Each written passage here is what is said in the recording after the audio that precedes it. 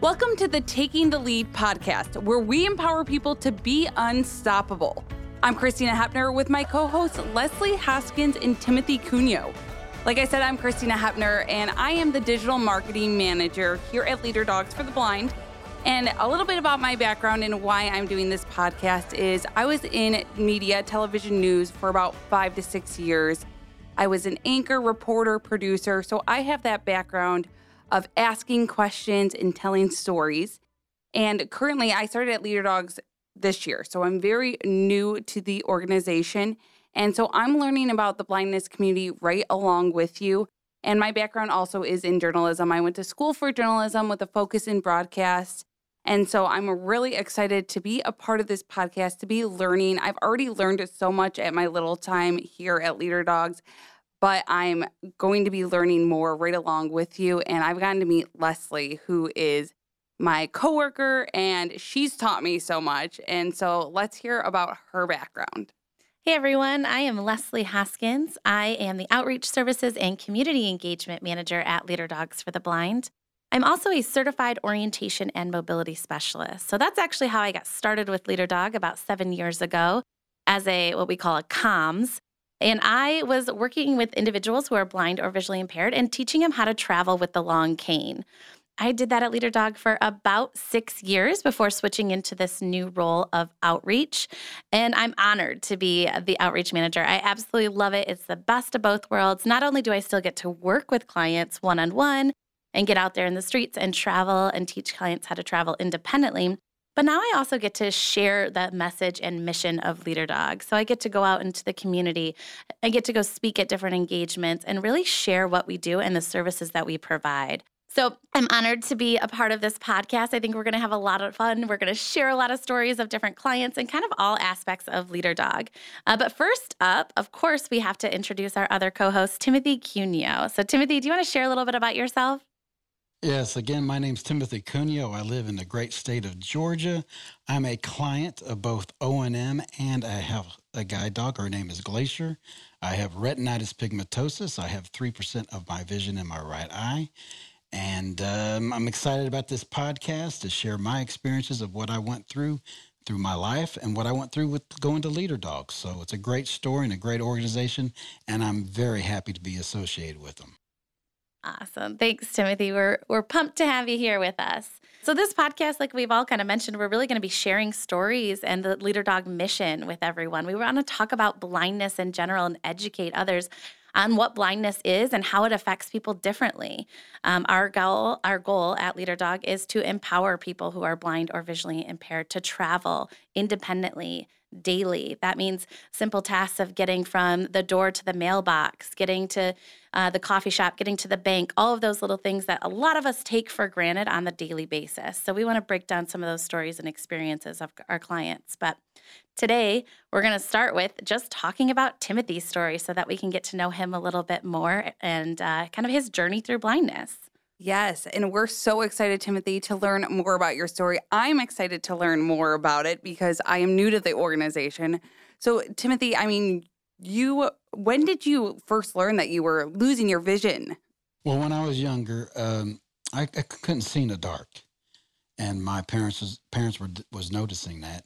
And so about 12 years old, they decided to take me to an ophthalmologist, and the ophthalmologist determined at that time that I had retinitis pigmentosa, and he gave me a 50% chance of going blind. So I started off real early in my life knowing about it. So when you were diagnosed, Timothy, did you know what retinitis pigmentosa was? Had you heard of that before, or was this all brand new to you? It was all brand new, Leslie. It was, most of my research happened, later in 18, 19, 20 years old when it really started affecting my life, and really was brand new at it. And I saw my cousins that were kind of having issues, but I didn't really associate enough with them to ask them questions about it. Timothy, I can't imagine myself learning something like that so young. Was there a lot of resources or were there people helping you during this time? No, it was basically I was on my own. My mother was, kind of familiar with it, but she didn't live the life with it or didn't have any cousins directly with her. So it was basically learn as I go, and I had no help. There was no resources or anything. We hear that all the time from clients that there's this diagnosis and there's this moment of kind of like shock value and it's so upsetting, it's scary and all these things. And then there's kind of nowhere to go. What's the next step? What do you do? So how did you kind of take that next step? You're diagnosed, you're only 12 years old. Did anything change for you at school? When did you start realizing like, hey, I need to get some help? Well, at school, it affected my education because I couldn't read chalkboards. I remember a couple of times when I was in high school and I was embarrassed with my retinitis pigmentosus. I was really upset about having it. So I didn't want anybody to know about it. So you try to hide it in the background. So whenever we did a test on the chalkboard, I wouldn't even tell my teacher about it. I just wouldn't do the test. I was so embarrassed that I made that affect my life at that time like that. And I shouldn't have. But it was learn as you go and just go by the seat of your pants and you try to hide it. You can notice it like when I played basketball, there was some times I couldn't play any games because the gymnasiums weren't lit up good enough. So my coach would pull me out of the game because I would tell him I couldn't see good enough to play. And sometimes even in the games that I did play, I would miss the basketball or I didn't see it coming towards me because with the retinitis pigmentosa, I have 7 blind spots in each eye. Even though I had 20/30 vision at that time, the ball would get in those ranges or those dead spots in my eyes, and I couldn't see the ball. So it was very hard to adapt with it. But as the older I got, I knew it was affecting my life because my vision, when I got my driver's license, went to 20/40 vision. And to drive in Georgia, if you got worse than 20/60, you could no longer drive. So my vision just kept declining as the older I got. Timothy, you said chalkboard, which I'm going to point out students nowadays probably don't even know what that is. So that also goes to show, back then they didn't have the technology that there is now because students have tablets, laptops. They don't even use I don't even know if they use a whiteboard anymore. So that just goes to show you back then there wasn't much accessibility for you. And, you said driving, that was a big theme for you. So when was the point that you wanted to seek help? Well, for me, it was a hard acceptance of the blindness. So I tried to hold it off as long as I could. I lost the ability to drive a car by age 30. I handed my keys over to my wife and I said, I can't do this anymore because of the liability issues of it. I was scared that I was going to kill somebody, if not myself. I really didn't seek help until I went to Leader Dog. And that was a big step because I wanted to push it off. If you just deny it, even though I lived it every day and I could see it going through my life, you would always think, well, it's maybe next year, maybe next year, maybe next year. And it was just hard accepting it. And until I decided that I finally had to accept it, I didn't seek any help. And then I tried to get help with my voc rehab here in the state of Georgia. And they told me at the time when I finally reached out that I was too old for them to help me. And they basically told me to go find a blind people or a group that could teach me or what I needed to do because they wouldn't even come to my house to show me how to use a cane at that time. So I never met my first blind person until I was 46, 47 years old in my life. So I was out on my own. So it was until I went to Leader Dog, I never got any help. Did you ever think that you were going to need a white cane? Like, had you seen people out in the streets ever with a white cane and thought, oh, that's something I need to explore, or just honestly had no idea? No idea, Leslie. I never seen a white cane before. Never. It blows my mind, Timothy, because you said that they told you to go find somebody else who is blind because they wouldn't give you those services. And I've learned just in my short time here at Leader Dog that it's so hard for people to find services. And it just blows my mind. I mean, meeting Leslie and knowing what she does with orientation and mobility, it's such a need for people to get around who are in your situation. So what was that feeling like when they told you, go find somebody else who is blind and get them to teach you? Well, I was going through the depression before that because of my blindness. And I thought that eventually when I said, okay, I've got to do something or it's going to get worse. And for them to tell me that it just put me into a deeper depression because then I thought I was on my own. There's nothing out there. And I don't know about these services. And I think somehow that maybe the eye doctors should know about what Leader Dog or any organization or the National Federation for the Blind. I didn't know this stuff existed. It's just insane what I know now, which I wish I knew 6 years ago. And it's mind blowing how much stuff is out there that we don't know about because we're not told about it. Yeah. In the U.S., there's only 1.3 million people who are legally blind, which seems like a large number, but when you think about the whole population, it's very small in the prevalence. Blindness just isn't well known. People don't understand it. People don't know what it is. There's so many myths and stereotypes out there about blindness in general. And then unfortunately, we hear your story all the time, Timothy, of that people will finally, they take that step, right? They're like, okay, I'm going to reach out. I'm going to try to get services, which is a huge deal to do that. And then they're denied. And it's terrifying and it's so upsetting. And like you mentioned, you kind of go back into that depression. You've taken that first step and then you've been shut down. And states, unfortunately, most of the time, state agencies, it's not that they don't want to provide those services, but because of their restrictions that they have with state and federal funding, they can only serve most times people with a vocational goal. And that means somebody who wants to or can get back out into the workforce and kind of give back to society, basically. But what we know about blindness, too, is that a lot of times blindness hits later in life. Therefore, there's so many individuals who are losing a career because of their blindness or can't get a job because of their blindness. And so, or they don't feel comfortable, or they have other concerns, medical issues, family responsibilities, where they can't leave the home to go work. So there are this large group of individuals who do not qualify for services, but are in desperate need of services. I mean, Leslie, just going off of that, the statistic that I've learned just being at Leader Dog that always blows my mind is that only 10% of people who are blind or visually impaired can travel independently with a white cane or a guide dog. That blows my mind. I mean, Timothy, you're one of them, but there are 90% of people who we don't even know about that could be sitting at home or that don't even know services are out there like you didn't. And so, Timothy, I mean, what was I know Leslie talked on the unemployed. Did you ever become unemployed yourself throughout this journey? Well, I used to work for an optical company. I used to make glasses for people so they can, have good vision, but while mine was declining. And so I worked till I was about 35, 36. And then I decided, my vision's getting so bad that they adapted my job for me as long as they could.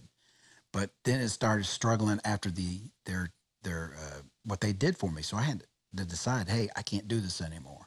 So yes, I had to retire at a young age of 36. And going into that retirement, it sounds all great that, hey, I'm not going to have to work anymore. I get to sit at home. But actually, that starts weighing on your mind when you have a wife that's got to get up every day and she's going out and working and you're sitting home. And for me, that was a heavy weight on my mind and my ego, I guess, if you want to say that, because I was the breadwinner. But now all of a sudden, I'm just drawing in a disability check every month, and it wasn't sufficient enough for us. And so I felt guilty because of my disease. It was affecting my whole family. And that was very hard to adapt and accept. Absolutely. Do you mind sharing a little bit about your wife's perspective? You were diagnosed. Now you've given up your driver's license. You're no longer working. What was the impact for her? Well, impact on her is the weight. Everything that I had on me went onto her now. And for her to do what she does, she goes out to work every day and she works hard. And yes, she's gotten good raises at her work, thank God, after all these years. But it was a struggle. And you got to respect somebody who goes out every day as carrying the weight of the financial burden of the house. And for her adapting to it, I used to have to hang on to her all the time to get around to the stores or something. And then my big feet would step on her feet and she would get hurt by me. And I felt bad about that. And sometimes I would trip her and stuff like that. And it was just getting where I was being a nuisance just to be around her. And it was, in her aspect, it was when you're starting to hurt your loved one because you can't see, you start feeling bad and you feel responsible for her pain. And more than that she goes every day, go to work, and you sit at home and you feel guilty. There's a whole guiltness that's put on the weight of your mind and your shoulders. And God love her that she's capable of doing as long as she has. That is crazy, Timothy. So many people don't even think about how that can impact whoever is in your life, whether it's your wife, your family, your friends, anybody. I mean, that is just so crazy for me to hear because, when I think about our clients who come in, I see them come in and I see them leave so happy with their leader dog. But then we don't think about what goes on before they come here and then what goes on after they leave. And so for you, going through that, losing your job, the impact on your wife, was there a moment where you were like, you know what, I want to get out. I want to see what else is out there? Well, when you have to call her and say, hey, I got us a doctor's appointment. Can you take time off from work? Or, hey, I need to do this. And, that's what I used to do with my parents when I was 16 years old. And when you're 45, 46, and you're asking somebody, you start feeling like a child. And I'm not a child. And I felt trapped. And then that's when I decided, hey, it's time for me to do something in my life so I can do what I need to do so she can go to work every day that she wants to do and she needs to do. And when you reach out and the door slammed in your face again because you're technically called that you're too old, and it was mind-boggling and devastating at the same time. Paid taxes all my life into the state. You figured there'd be something there for me, but because I'm a certain age, they tell me I'm too old, can't help you. It's basically you're on your own. Yeah, in the U.S., 60% of people who are blind or visually impaired are unemployed, and even more so are considered underemployed. And it really comes down to what you were talking about, that education of getting those services and learning how to get out your front door independently, learning how to work the technology, the assistive technology, JAWS on a computer, your phone, right? All of our phones now connect us to the world in so many different ways. But if you don't know how to use your phone without vision, it's not going to be helpful. You may have the best device ever, but unless somebody's there to assist you through that and teach you how to do it, it can be incredibly isolating. We know that blindness in general is incredibly isolating for clients. And there's so many people sitting throughout the U.S. right now and the world who are visually impaired and don't know, one, that services exist, or two, how to get them, or three, maybe they do, but they don't qualify. So it's a really tough thing to try to go through if you're alone or with somebody, because like you mentioned, your spouse, your wife, your family, everybody was a part of all this and you're all experiencing it together. But it's really hard to know where to go and to find those first steps. And so you had mentioned previously, you didn't meet somebody who was blind or visually impaired until way later in life. What was that like when you finally met somebody who gets it, who understands what you were going through and can relate to you? Well, my first reaction was, oh, my Lord, because I was facing reality then, because I was seeing how they were moving around with their cane and stuff like that. And I wasn't too happy about it, Leslie. I wasn't happy about it. I had a cane in my hand, a folding cane, because I wanted a folding cane because I could hide it. Mm-hmm. And when I would go to the NFB meeting, I wouldn't have it out because I didn't want to use it. But it blew me away to see, that they were getting around with that cane. And so to me, it was saying, hey, it's not the end of the world. We just got to find the place where you can go to get your training. We've got to find some help here. And they helped me as much as they could, but they didn't know about Leader Dog. Only thing I knew about was the NFB, that they've got a school in 4 or 5 places in America, but you had to do a 9-month commitment to them. And usually right down there, they're like 20 and 22-year-olds. Well, I'm 50 at that time, almost 50 years old, and I've already raised my kids. I don't need to hang around a bunch of kids for 9 months at that age. Yeah. So that's not appealing to me. So that's when I didn't know what to do. Yeah. And thank God I went to that convention my first year when I ran into leader dogs at the NFB convention. Because if they weren't there, God knows I'd probably still where I'm at right now was back then. And that's just, man, sometimes things happen in your life for the best. And it's amazing that I just happened to walk up to that table. Yeah. Because all the other guide dog schools that were there, they don't do O&M training. None of them do. And if I had gone to the wrong one, I wouldn't have my training today. Timothy, so you were saying that you had a cane, but you were hiding it. Now, what I can relate to with that is, not getting a pimple on my face and wanting to hide it, or, having to, starting a new workout routine and not wanting to go because I don't know anyone in the class. So for you, was there a point where you were like, you know what, I need to be confident in carrying this? And when did that come for you? Well, when I went to the convention, it took me a year after going to the NFB, my local chapter. I knew I was going to go to Orlando, and I said, well, I've got to get my cane out because I wanted to do the trip by myself. I didn't want nobody to go down there with me. And so I whipped that out for the first time the day I went to the airport, and it was a hot mess. When I was supposed to go on right, I was going left. When I was going left, it was, but I got through the week. I was surprised that I finally adjusted, but it was terrible. It was terrible. Terrible. It was terrible. So Timothy's word is terrible. So you're going to probably hear that a lot in this podcast, just so you know. And Timothy, I mean, you were saying it was a hot mess, kind of walking with your cane through the airport. So you had no training prior to that, had you? No. None. Zero. I mean, I had somebody show me, how to swing it here, swing it there. But basically, that was it. You're on your own, buddy. Good luck. And I went to a convention. I flew down to Orlando. I went through the world's busiest airport in Atlanta. Of course, I had to have assistance, but I'm glad I did it. I knew nothing would happen bad to me.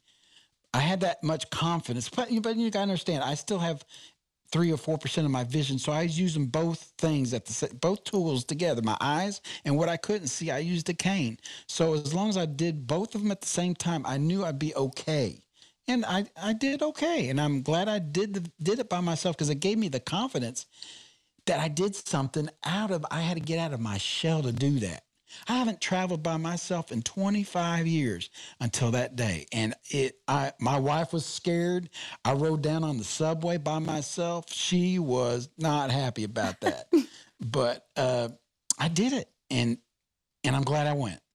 Timothy, so when you did this trip by yourself, did you find that people were helpful when you were asking? At the airport, they're great. For me, people kind of are standoffish if they see you out in the public with a cane sometimes. And that's the sad fact about it. And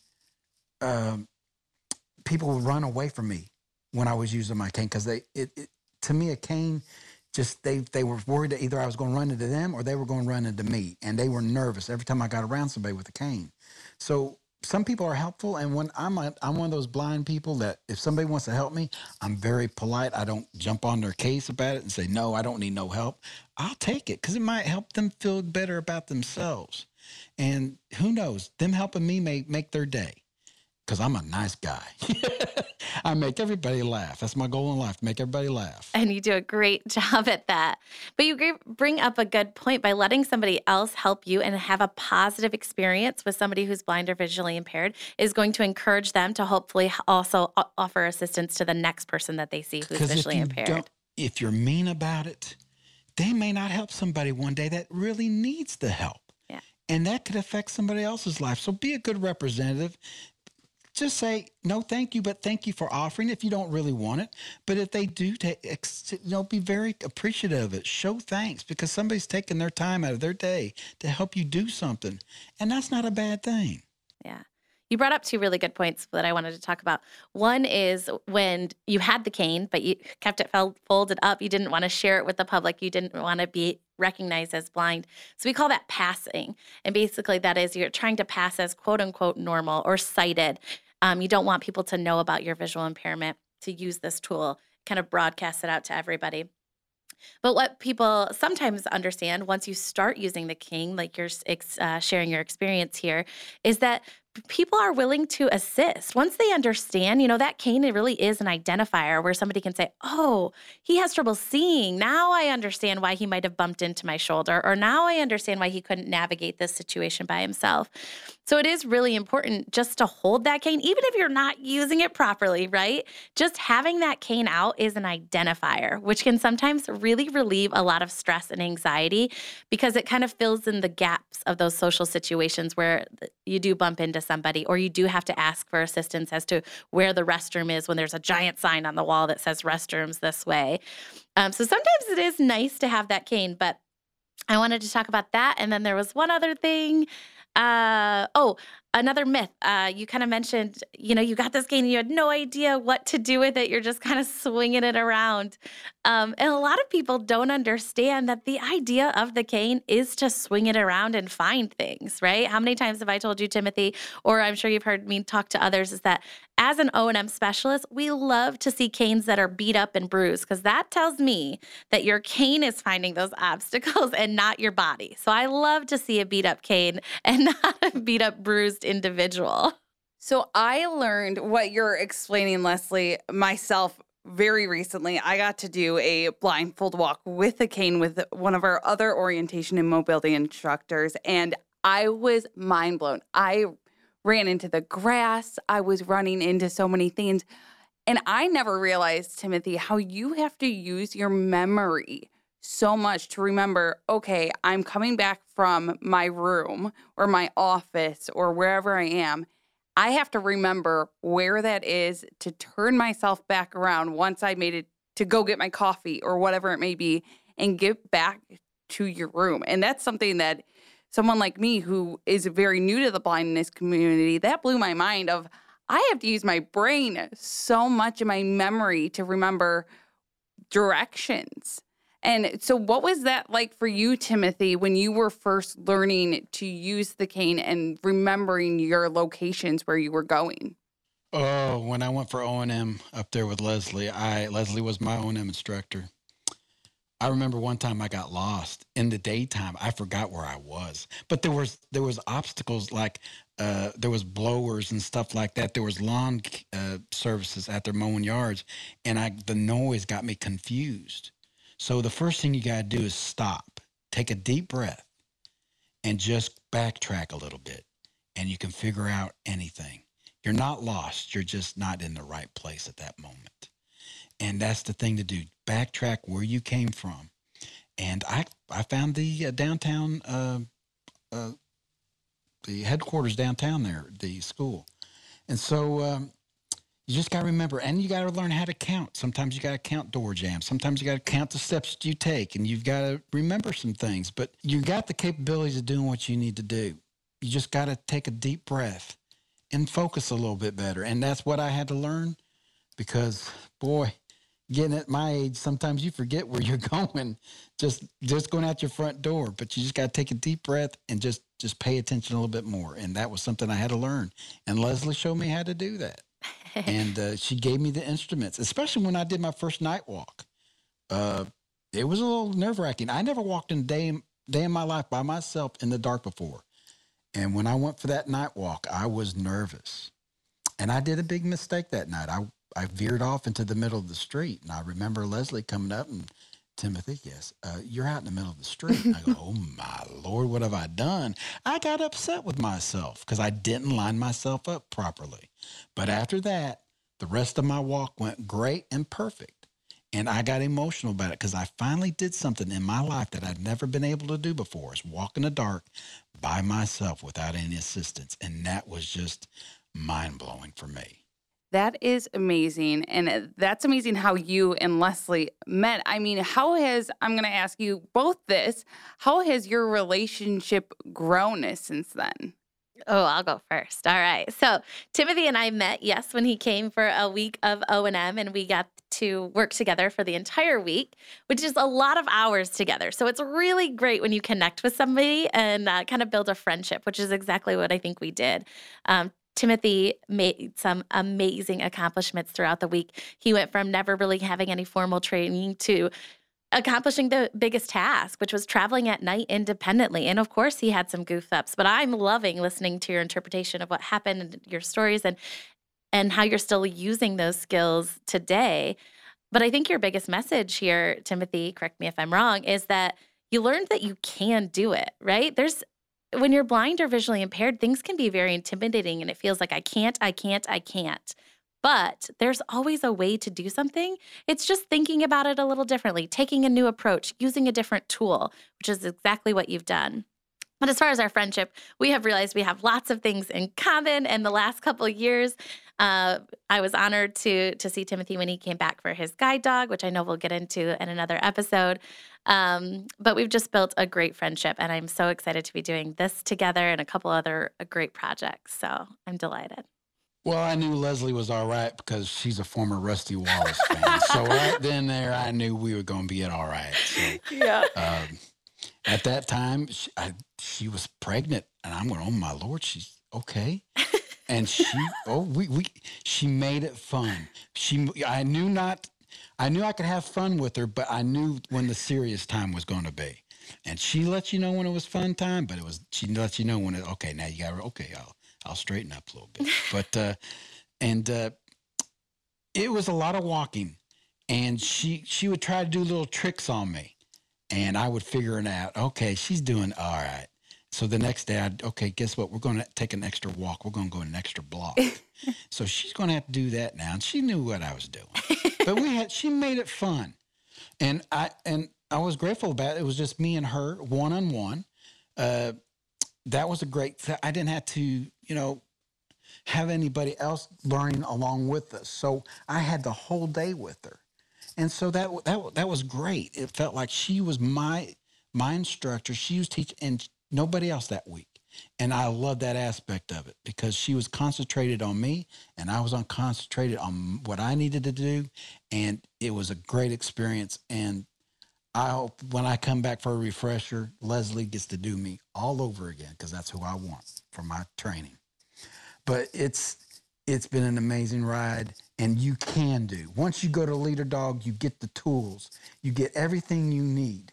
And it used to be, I don't know if I can, is now I can. And if I might have my little mistakes, there are going to be mistakes. It's not going to be perfect. And you got to accept that. And that's okay.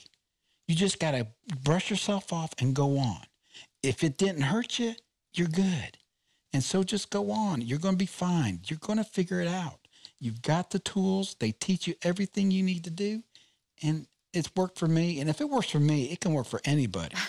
I love that perspective, Timothy. And I am so thankful to be able to do this podcast with both of you and learn more about both of you. And, earlier, Timothy, you guys just mentioning your relationship. I mean, it wasn't just you came for O&M training and then you left and nobody ever talked to you again. I mean, you and Leslie have this amazing friendship now. So it just shows the testament of working together with a Leader Dog just grew from that. And we're just going to continue to keep getting into your story in our next episode. So excited about that. Well, what's great about Leader Dog is once you get there, you feel like you're part of their family. And it never changes. Even when you go back home, they check on you. If you got to come back for more training, okay, come back and we'll do some more training. If you want to come back and get a guide dog, all right, okay, come back. We'll go give you a guide dog. And time to replace your guide dog, which is a sad moment, they're always there. And once you're part of the family, it never changes. And I miss Rochester Hills, Michigan. It's my second family, and I cannot wait to come back and see everybody again because they make me feel like I'm normal.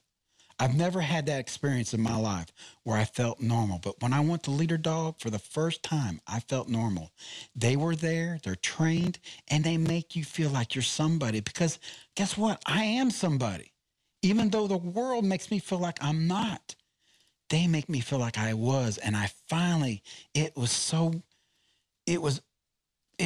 just blew me away. And I know they love us up there and they're there for us. And that's just a warm feeling. And I've never experienced that before in my life. That is beautiful. And you're absolutely right. You are part of the Leader Dog family, just like everybody else is, and myself included. That's how I got involved in Leader Dog. I actually came as a practicum student during my master's program at Western. And same thing, I fell in love as a professional. I loved seeing the success stories. I felt like I was very supported. It's a wonderful culture and atmosphere. And we're happy you're a part of the Leader Dog family, Timothy. Thank you so much, everyone, for listening to the Taking the Lead podcast. I'm your host, Leslie Hoskins, with hosts Timothy Cuneo and Christina Hepner. We hope you enjoyed our deep dive into Timothy's experience with blindness. Please join us next week to learn about Timothy quite literally running into the Leader Dog and how the Leader Dog programs have impacted his life. And if you liked today's podcast, make sure to hit subscribe and check us out wherever podcasts stream.